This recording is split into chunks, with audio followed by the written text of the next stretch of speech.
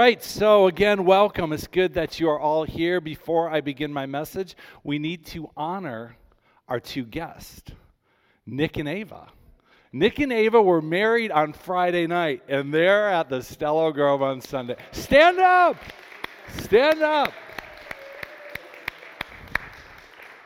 It was my honor to officiate the wedding, so it's just great to see them here. It's so fun, and I could kind of do the whole service again. But just for you, sorta, my message today is on marriage and sex. So what a great place for you guys to be here today. So yes, I am talking about marriage and sex today. Some of you probably like, wow, this is a good day to visit this church. Does he do this all the time? And frequently. But anyway, so we are in this series right now where we are talking about sexuality and we're talking about spirituality. And I love this topic because deep down inside of us, God has created us with this deep, deep need to connect with other people. He's also connected to give us a deep need to connect with himself. So to study spirituality and sexuality is a really good thing for churches to do because God has called us all to live in covenant and to live in community. In fact, our longing to have deep and meaningful friendships is actually part of perfection that God has put into us. See, in Genesis 1 and 2, I'm going to repeat a little bit of last week's message because Becky told me to, and it was good. So I'm going to repeat a little bit from last week about friendship as we talk about marriage this week. I don't want people that are single this week going, man, I'm missing out. No, we're also going to talk about the importance of friendship.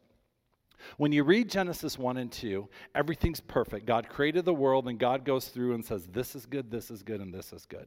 And then we get to Genesis 3, and in Genesis 3, the narrative of the entire rest of the Bible shifts as sin enters into the world. But in Genesis 1 and 2, God names everything good, and then he comes to Adam, and he pauses, and he says, something's not right here. He says, something's not good here. And what's not good there is the fact that Adam is alone. Adam is alone, and God says that is not good. And I love how Tim Keller summarizes this passage. He says Adam was not lonely because he was imperfect. Adam was lonely because he was perfect. See, the ache for friends is one of the only aches that is not the result of sin. This one ache to have deep and meaningful relationships and friendships is part of the perfection that God has put inside each and every one of us. Adam could not enjoy living in the Garden of Eden alone. See, God has called us to live in community. We cannot enjoy life if we are doing it alone. We need to be connected with other people. And that kind of is news for people in our country because in our country, we kind of like this individualistic thing. We think I can get through life on my own. I really don't need other people. In fact, in our country, sometimes we feel like we're a little needy, we're a little clingy if we want deep and meaningful friendships. See, that's exactly not true at all. Your desire to have deep and meaningful friendships is part of the fact that you are a healthy individual. God has created each of us with a deep desire to live in community and to live with friendship. So last week we talked about friendship, and I talked about this deep neurobiological need that we have to have authentic friendships, to have friends with people where we can be vulnerable, where we can be honest, and where we can be transparent. And the world-famous researcher and author and psychoanalyst Robert Stallaro, he has determined that the greatest indicator of a person's health, the greatest indicator from a person who goes through trauma, who goes through difficult times, the greatest indicator of them going from defeat into victory was not self-determination. It was not time. And it had nothing to do with the degree that they were traumatized. The one variable that determined if a person was going to go from a trauma into victory was deep and meaningful friendships. The person that had deep and meaningful friendships that could relate to another person and have a friend that would listen to them was the indicator of whether a person would go from defeat into victory. See, we all need friends to live in victory. None of us can live and survive alone. We have to have friends. And sometimes God actually calls us to have more than just a friendship. He calls us to be married. And I believe marriage is a calling. I believe that marriage is a vocation. I don't think it's something that we enter into just because we're like, hey, I like this person. This might be kind of fun to do. But we enter into marriage because God calls people to be married together. See, part of the biblical mandate for marriage is, number one, you do have fun. You have friendship. You enjoy each other. Part of a biblical mandate of marriage is to have sex, to enjoy sex, and to populate the earth. But there's another part of marriage that John Mark Comer refers to as gardening. See, part of marriage is we're called to garden together. In Genesis 1, verse 28, God said to Adam and Eve, "Be fruitful and multiply, fill the earth and govern it. Reign over the fish of the sea, the birds of the sky, and the animals that scurry along the ground." That's gardening. See, God calls people in the marriage together to do something that's bigger in their marriage. If you get married, if your marriage, this thing is driving me nuts. I'm just not going to move the rest of the service, which I cannot do. See, let me tell you, all right, let's pause a minute. I'll share with you two of my favorite books, literally two of my top favorite 4 books in the world. Unwanted by Jay Stringer and Loveology by John Mark Comer. A lot of my message and a lot of this series is taken from these 2 books. So I'm kind of giving my little disclaimer here because I'm going to probably plagiarize at some point. I probably should give credit. So let me pause. John Mark Comer, Loveology. Great book. If you asked me to do your wedding and you gave me more than a 48-hour notice, I would say, read this book. It's mandatory reading to get married. I love this book. And you have to love this book because it's laid out so cool as well. So, it has style, design, and content. What more can you expect from a book? So a lot of my stuff is coming there. John Mark Comer, he's like, yeah, if you get married just because you think we're going to have fun and a lot of sex together, your marriage is going to fizzle out. Your marriage has to be something bigger than just the 2 of you. It has to be for the gardening project that God has called you to. That God has called you as a couple to do something that is bigger than you could do as individuals. See, so many people, we want to get married and think, oh, I get married and I'll be happy because this is my friend and we'll just do lots of intimate stuff and have friends. That's going to fizzle. That's not going to sustain your marriage. Happiness in marriage is because of obedience to God. When you enter into obedience to God in your marriage, that is where you're going to find happiness. So now let's get back to sex. See, the very first commandment in the Bible, what I just read in Genesis 1 was what? Be fruitful and multiply. That's the very first commandment given in the Bible, is to have sex. It's not a don't do this, don't do that. No, it's to actually have sex. God, the first commandment is to have sex. But the funny thing is, in church culture, we don't talk about sex very much.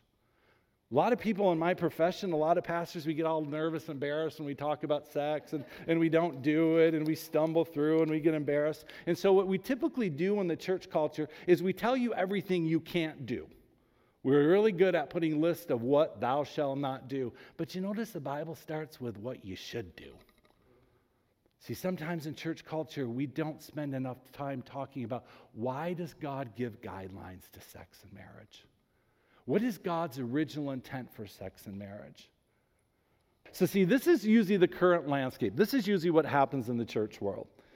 People in my profession, we like to stand up. We like to tell everybody the rules of what you can't do. We're not very good at following it up with a why. Why does God have these guidelines? Why does God have these instructions? So over time, people outside of the church have looked at us like we are irrelevant and we have nothing worth sharing.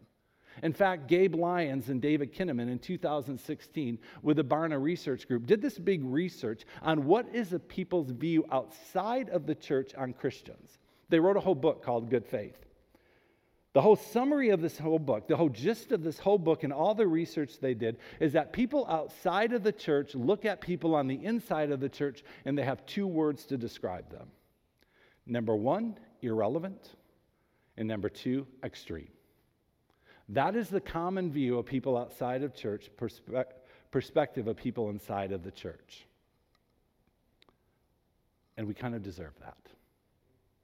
We deserve that a little bit. See, they think we're extreme and they think we're irrelevant because so often we can't explain our views.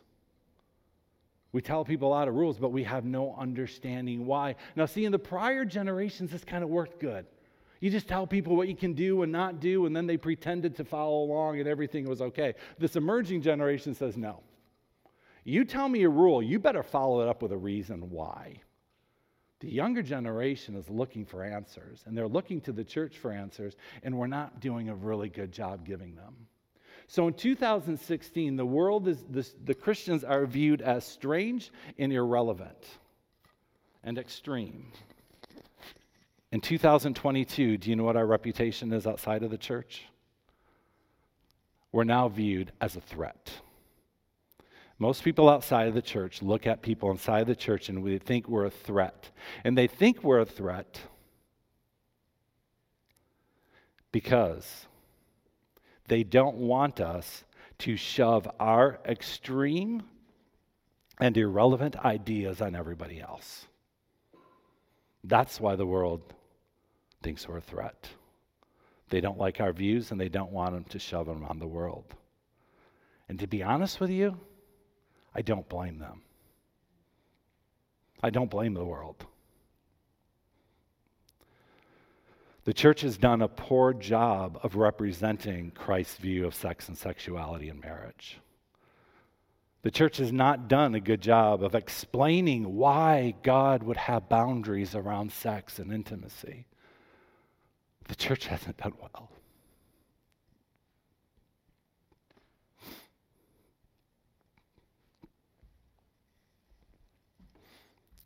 That bothers me. It's hurt a lot of people. And if you've been hurt by the church and their view of sex,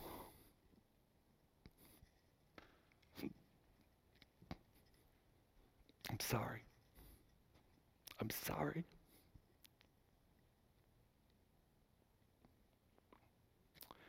Way too many people inside of the church have used too much hate and bitterness and anger at people. And it grieves me deeply.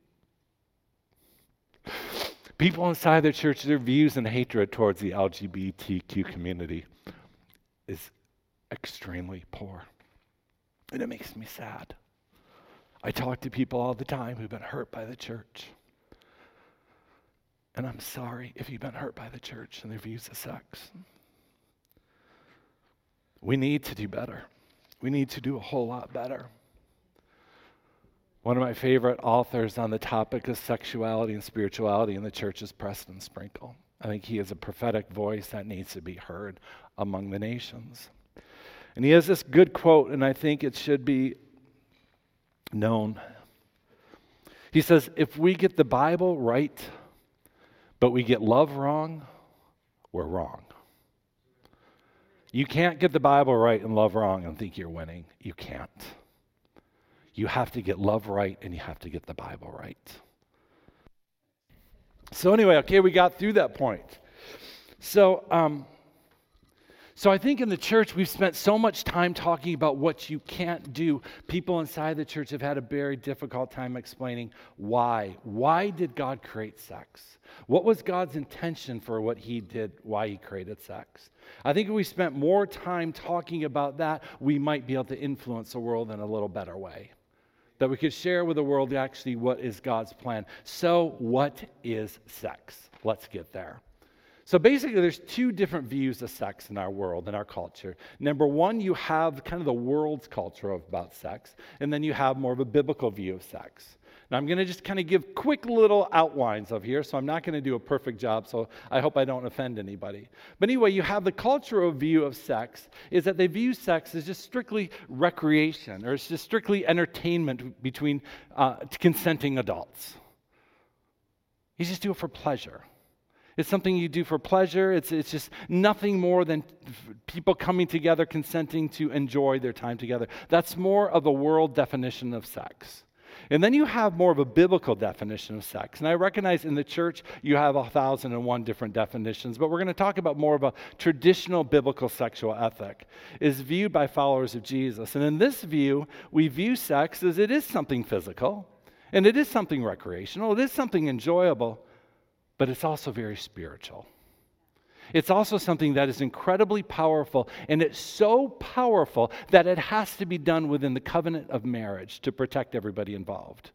See, sex is so powerful, it can easily hurt people if it's done poorly or it's done wrong. A lot of people have a story or a situation where sex has hurt them. And God is well aware of that. So he says, I want sex to be done within the covenant of marriage to protect the people involved. I'm going to explain a little bit more about that, but that is basically our two different views. So what does the Bible actually have to say about sex? To understand that, you have to go back to the very first marriage between Adam and Eve. Remember when Adam and Eve kind of joined the world, they were single people. In Genesis 2, verse 4, it says, therefore, this is God's doing the very first marriage on Adam and Eve.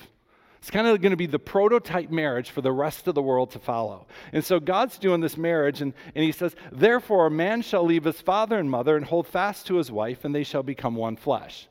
Kind of an interesting marriage. There's no mom and dad there. There's just Adam and Eve. But we had the language that was set up to be a prototype for the rest of the world. And so here we have Adam and Eve, and what does God say? He said the two will become one flesh. See, right there is the power of sex. That two people can become one flesh. So what is sex? Sex is the joining of two people into one entity. When two people have sex, they become one entity, body, soul, and spirit. It's kind of fun. The Hebrew word for one is eshed. Eshed, that's kind of a cool Hebrew word. And when you put the Hebrew word one eshed next to the word flesh, the best way to describe it is that it's fused together at the deepest level. That's what sex does.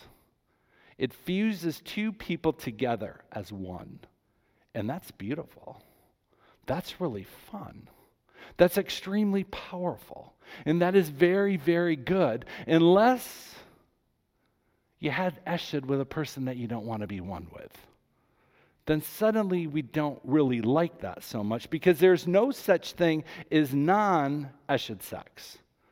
There's no protection against not being joined to a person during sex. So that's where it gets a little complicated.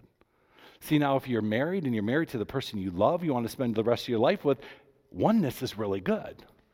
You actually want more of that. You actually want to experience more of that. You want that because eshed doesn't just leave after you walk out of the bedroom, but it keeps growing stronger and stronger and stronger over time. So the more intimate you are with your spouse, over time it's going to create a deeper and a deeper bond. See, a lot of times we refer to this as a soul tie. But see, if you don't want that, if you have more of a casual view of sex, you might not actually like this truth. And some people outside of the church, they might look at me and think you're absolutely crazy. That makes no sense at all. And I understand that. But I'm trying to explain, why do Christians have so much theology around sex? Why do Christians have such guidelines around sex? And I want to explain that because it helps people understand what is a historical perspective of sex and why do we believe God has so many guidelines around it. See, now some people might look at me and say, okay, Jack, what you're talking about, okay, that's Old Testament. You're back in the book of Genesis. Okay, that's Old Testament. That's not now anymore. That was 2,000 years ago. Okay, you got a good point there. And say, okay, things are different because we have Jesus now. Okay, with Jesus, things are different, and that's a good thing. Because Old Testament law, you committed adultery, you'd be stoned in the parking lot after church. That doesn't happen anymore. That's good. We got Jesus here. So that's good. But I want to show you that this principle of oneness does not end in Genesis, but Paul picks up the theme in 1 Corinthians 6. In 1 Corinthians 6, Paul is planting a church in Corinth. And Corinth is this big metropolitan city that is known to have a lot of prostitutes. And Paul has a problem because a lot of people in his church plant, well, they're keeping the prostitutes in business. So Paul has to address the problem inside of his church and say to these guys, hey, you can't be hooking up with all these prostitutes anymore.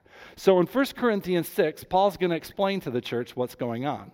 See, Paul says, I say to you, I am allowed to do anything, but not everything is good for you. And even though I'm allowed to do anything, I must not become a slave to anything. You say, food was made for the stomach and the stomach for food. This is true, though someday God will do away with both of them. But you can't say that our bodies were made for sexual immorality. They were made for the Lord, and the Lord cares about our bodies. And God will raise us up from the dead by his power, just as he raised our Lord from the dead.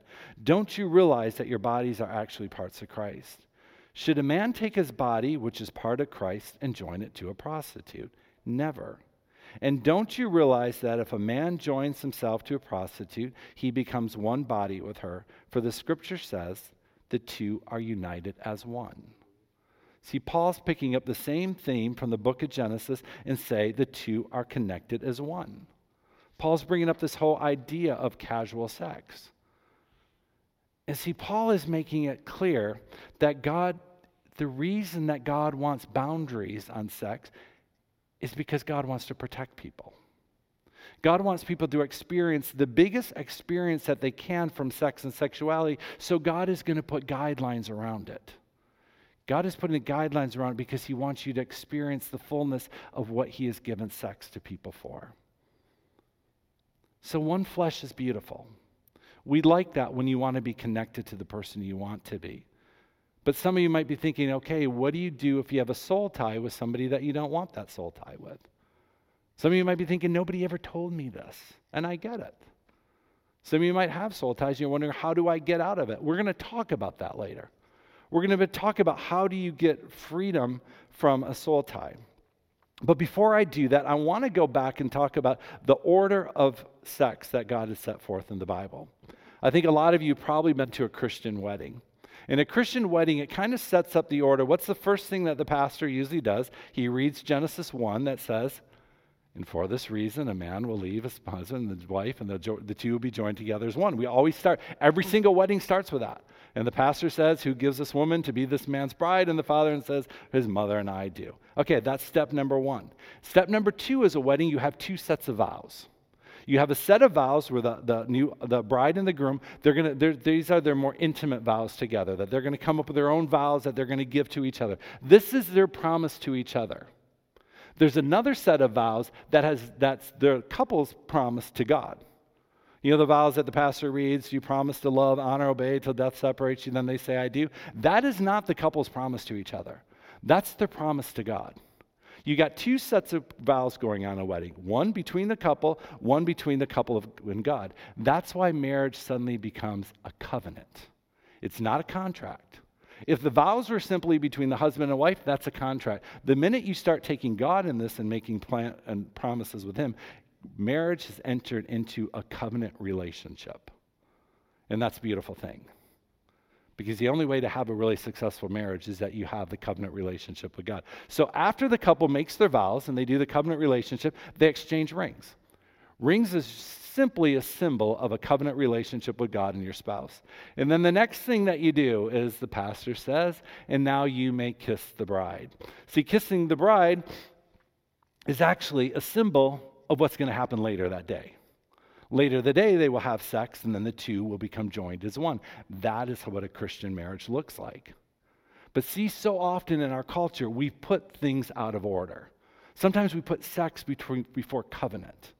We put sex before commitment. And the Bible is just simply trying to say, hey, if you want to have a happier life, do it this way. So what is God's plan if you need freedom from unwanted sexual soul ties? See, that's a great question. Before I answer it, I really have to address what is freedom? What is freedom? We need to understand what is freedom before I can explain this process, because freedom is not being able to get whatever you want whenever you want. Freedom is really the capacity to make the right choice. That's the definition of freedom. Freedom is when you can make the right choice. But the question is, who gets to decide what is the right choice to make? So I want to illustrate this principle by going back to the Ten Commandments as an illustration. Some of you might know the story of the Old Testament where the nation of Israel, the Israelites were in captivity for 400 years to the Egyptians. While they're in captivity for 400 years, they cry out to God over and over again, God, would you save us? Would you rescue us? Will you give us freedom? And so after 400 years, God hears their cry. He responds to their request for freedom. He comes in and he rescues the Israelites. He gets them out of captivity. He's going to take them through a wilderness experience and bring them into the promised land where they can enjoy the abundant life that he has for them. But before they get into the promised land, God stops them and he says, I'm going to give you the 10 commandments. I'm going to give you 10 commandments that I want you to follow the rest of your life. And you look at that 10 commandments, you think, how in the world are these Israelites going to obey any of these commandments? These are people that have been traumatized by 400 years of living in captivity. For 400 years, these people have not been able to decide when to go to bed, when to get up in the morning, what food they're going to eat, what job they're going to do, how many hours a day they're going to work. They have no capacity to make decisions. And they're walking out of there, and now you're going to tell them, hey, you're going to live by these 10 rules. They're never going to do it. So what does God do before he gives them the 10 commandments? He gives them the 10 commandments in Exodus 19, but the chapter before, God's going to give them a covenant relationship with him. Before God's going to request you for any obedience, he steps in with a covenant and says, I'll give you the capacity to be obedient. God never expects anybody to be obedient to him without a covenant relationship with him. God knows that would be asking way too much of any person to be able to follow him without him giving you the capacity and the ability to follow him. This is a good and compassionate God. This is not a God who's angry and says, hey, these are rules. You better follow these rules if I'm going to love you. No. That's not the God of the Old Testament. It's not the God of the New Testament. See, the God of the Bible is a God of compassion. It's a God of love who says, I care for you. I want you to follow me in obedience. But I know you're not going to be able to do that unless I come in and have this covenant relationship with you. See, that's why marriage is a covenant. Because there's no way that two people are ever going to get together and work through life together if God is not in the center of their marriage. So that's why God comes into weddings and says, let's just be a covenant. That's the same thing God does in our life. He says, I'll give you a covenant relationship with me. And through this covenant, you'll have obedience. So what does God do? In Exodus 20, you get 10 commandments. Exodus 19, God comes into the Israelites and he says, you yourselves have seen what I did to the Egyptians, how I bore you on eagle's wings, and I brought you to myself. Now therefore, if you will indeed obey my voice and keep my covenant, you shall be my treasured possession among the people. For all the earth is mine, and you shall be my kingdom of priests and holy nation. See what God just said to them. He said, you were in captivity for 400 years. You couldn't get out on your own. For 400 years, you tried to get out of captivity.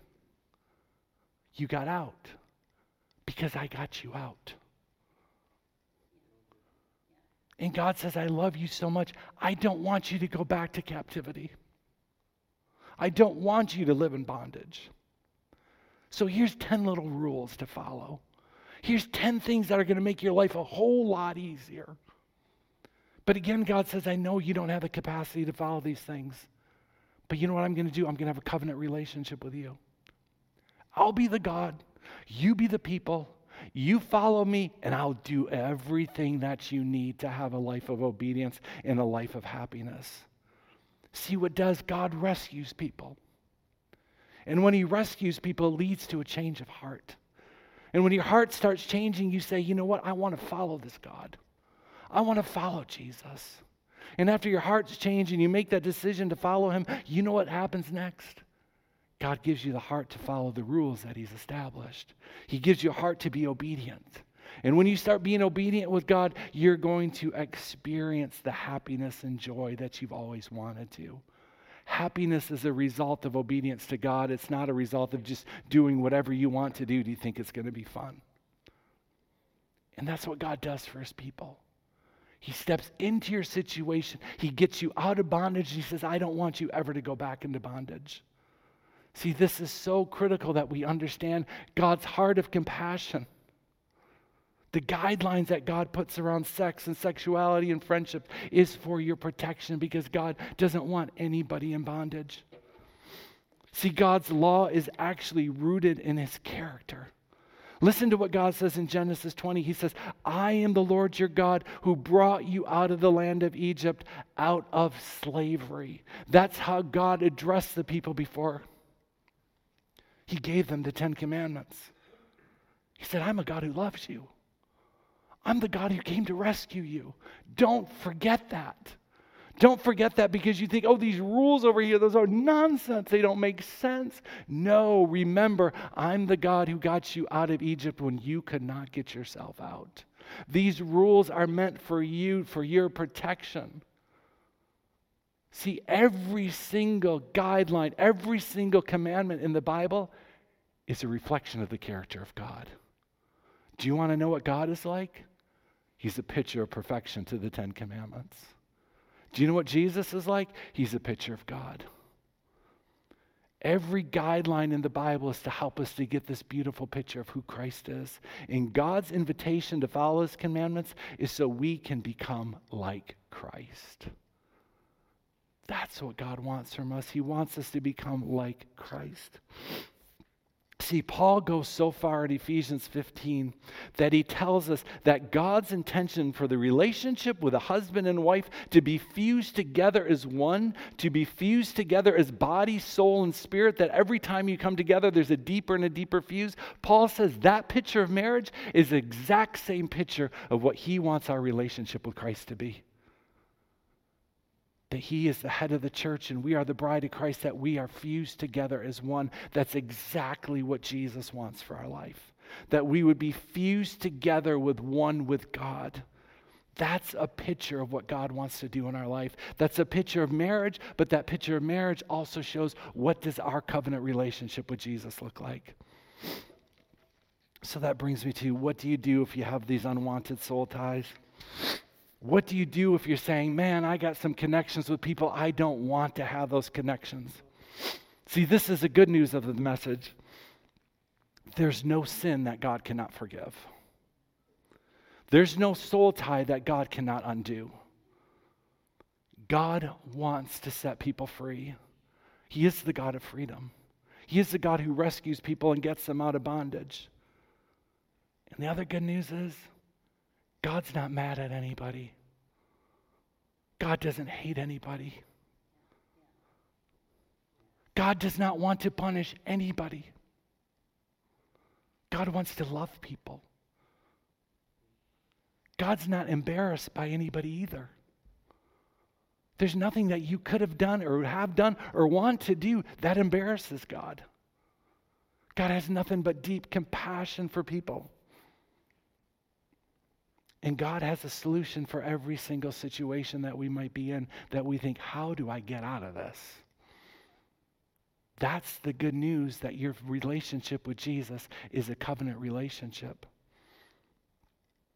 If you have decided that you want to follow Jesus, if you believe that Jesus is a king who is worthy to be followed, you enter into a covenant relationship with God. And see, that's a picture of salvation. When you give up your right to lead your own life and you say, you know what, I want to follow Jesus when I want Him to lead my life, that's a picture of salvation. That's a picture, a covenant picture of salvation, where God comes in, He says, look, I want to be your God, I want you to be my people. Do you have faith in my Son, Jesus? Do you have faith that He is the one who died on the cross? Do you have faith that He is the one that can forgive your sins? If you have faith in Him, if you follow Him, then you enter this covenant relationship with God, that He does things for you that you could never do on your own. When you're in this covenant relationship with Jesus, there's no limitations on your ability. There's no limitations on your capacity to follow God, because God is going to make a way for you to do things that you could never, ever do on your own. See, freedom is always found in submitting to the one that set you free. That's where we find freedom. Submitting to the one that sets us free. And then when you submit to the one that sets you free, your life is going to be followed by the ability to make right choices. That doesn't mean you're not going to be tempted.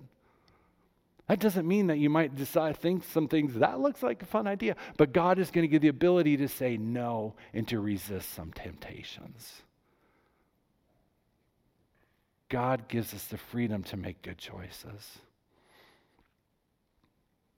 See, people will come to me sometime and talk about these sexual bondages that they feel that they're in, or talk about soul ties that they're in, and they're like, what do you do? How do you get out of this? You know what? It's easier to get out of them than it actually was to get into them. That's the good news of the gospel, is that Jesus can set you free very fast. In fact, if you're sitting here and you're thinking, man, I think I have some soul ties, or you're at home and you're thinking, oh boy, I think I have some soul ties, you could actually find freedom from them between the time I end this message and the time you go into charcuterie board time.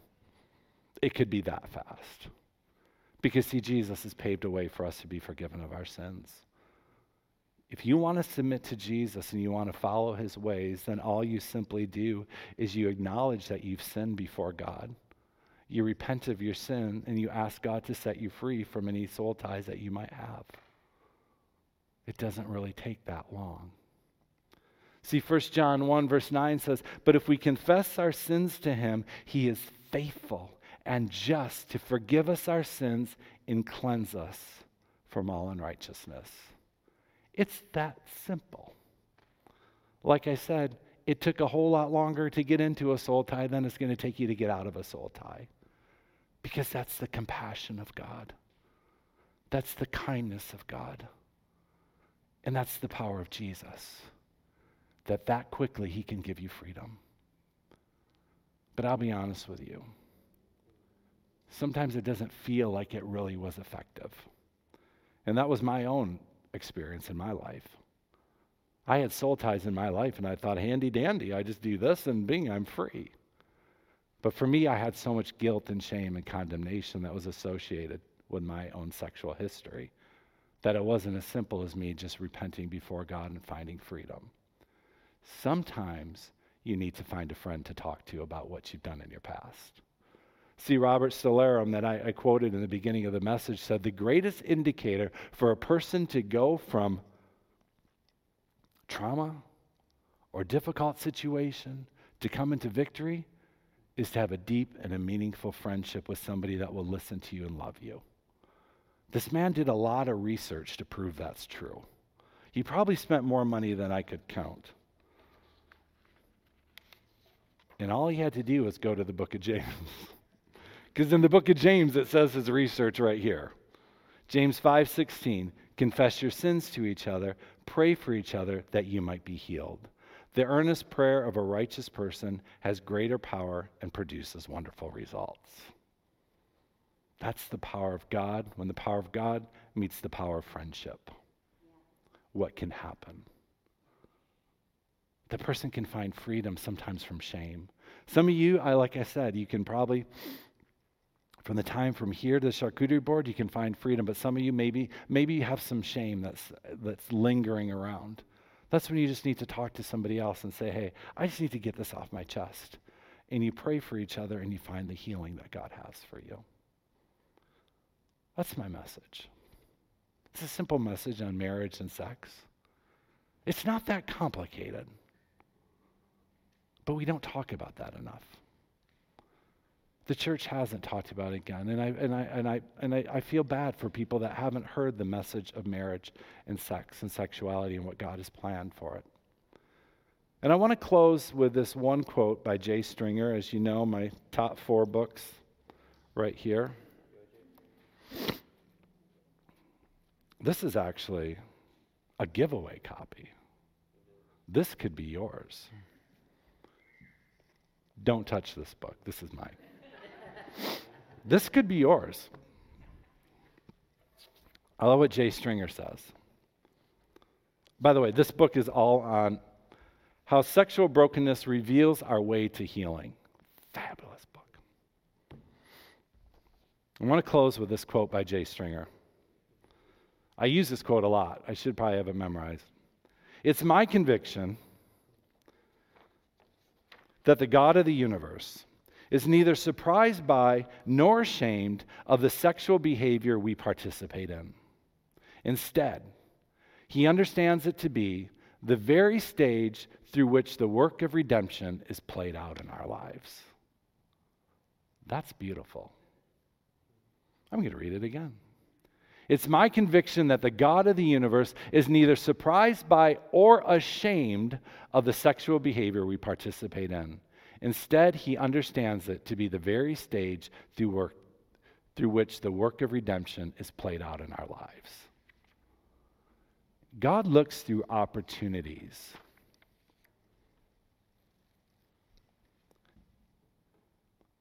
to display redemption. He'll use anything. He'll use anything to display redemption. And sometimes it's the thing that we're most ashamed of. Or it's the thing that we don't like to talk about. The thing that we like to ignore. But that's the beautiful thing. God looks for the thing that you think is the darkest thing in your life and brings life out of it. That's a powerful God that can rescue people from 400 years of captivity and also rescue people from what they think is their deepest and darkest and most shameful experience in their life. That is a God of power. That's a God of love.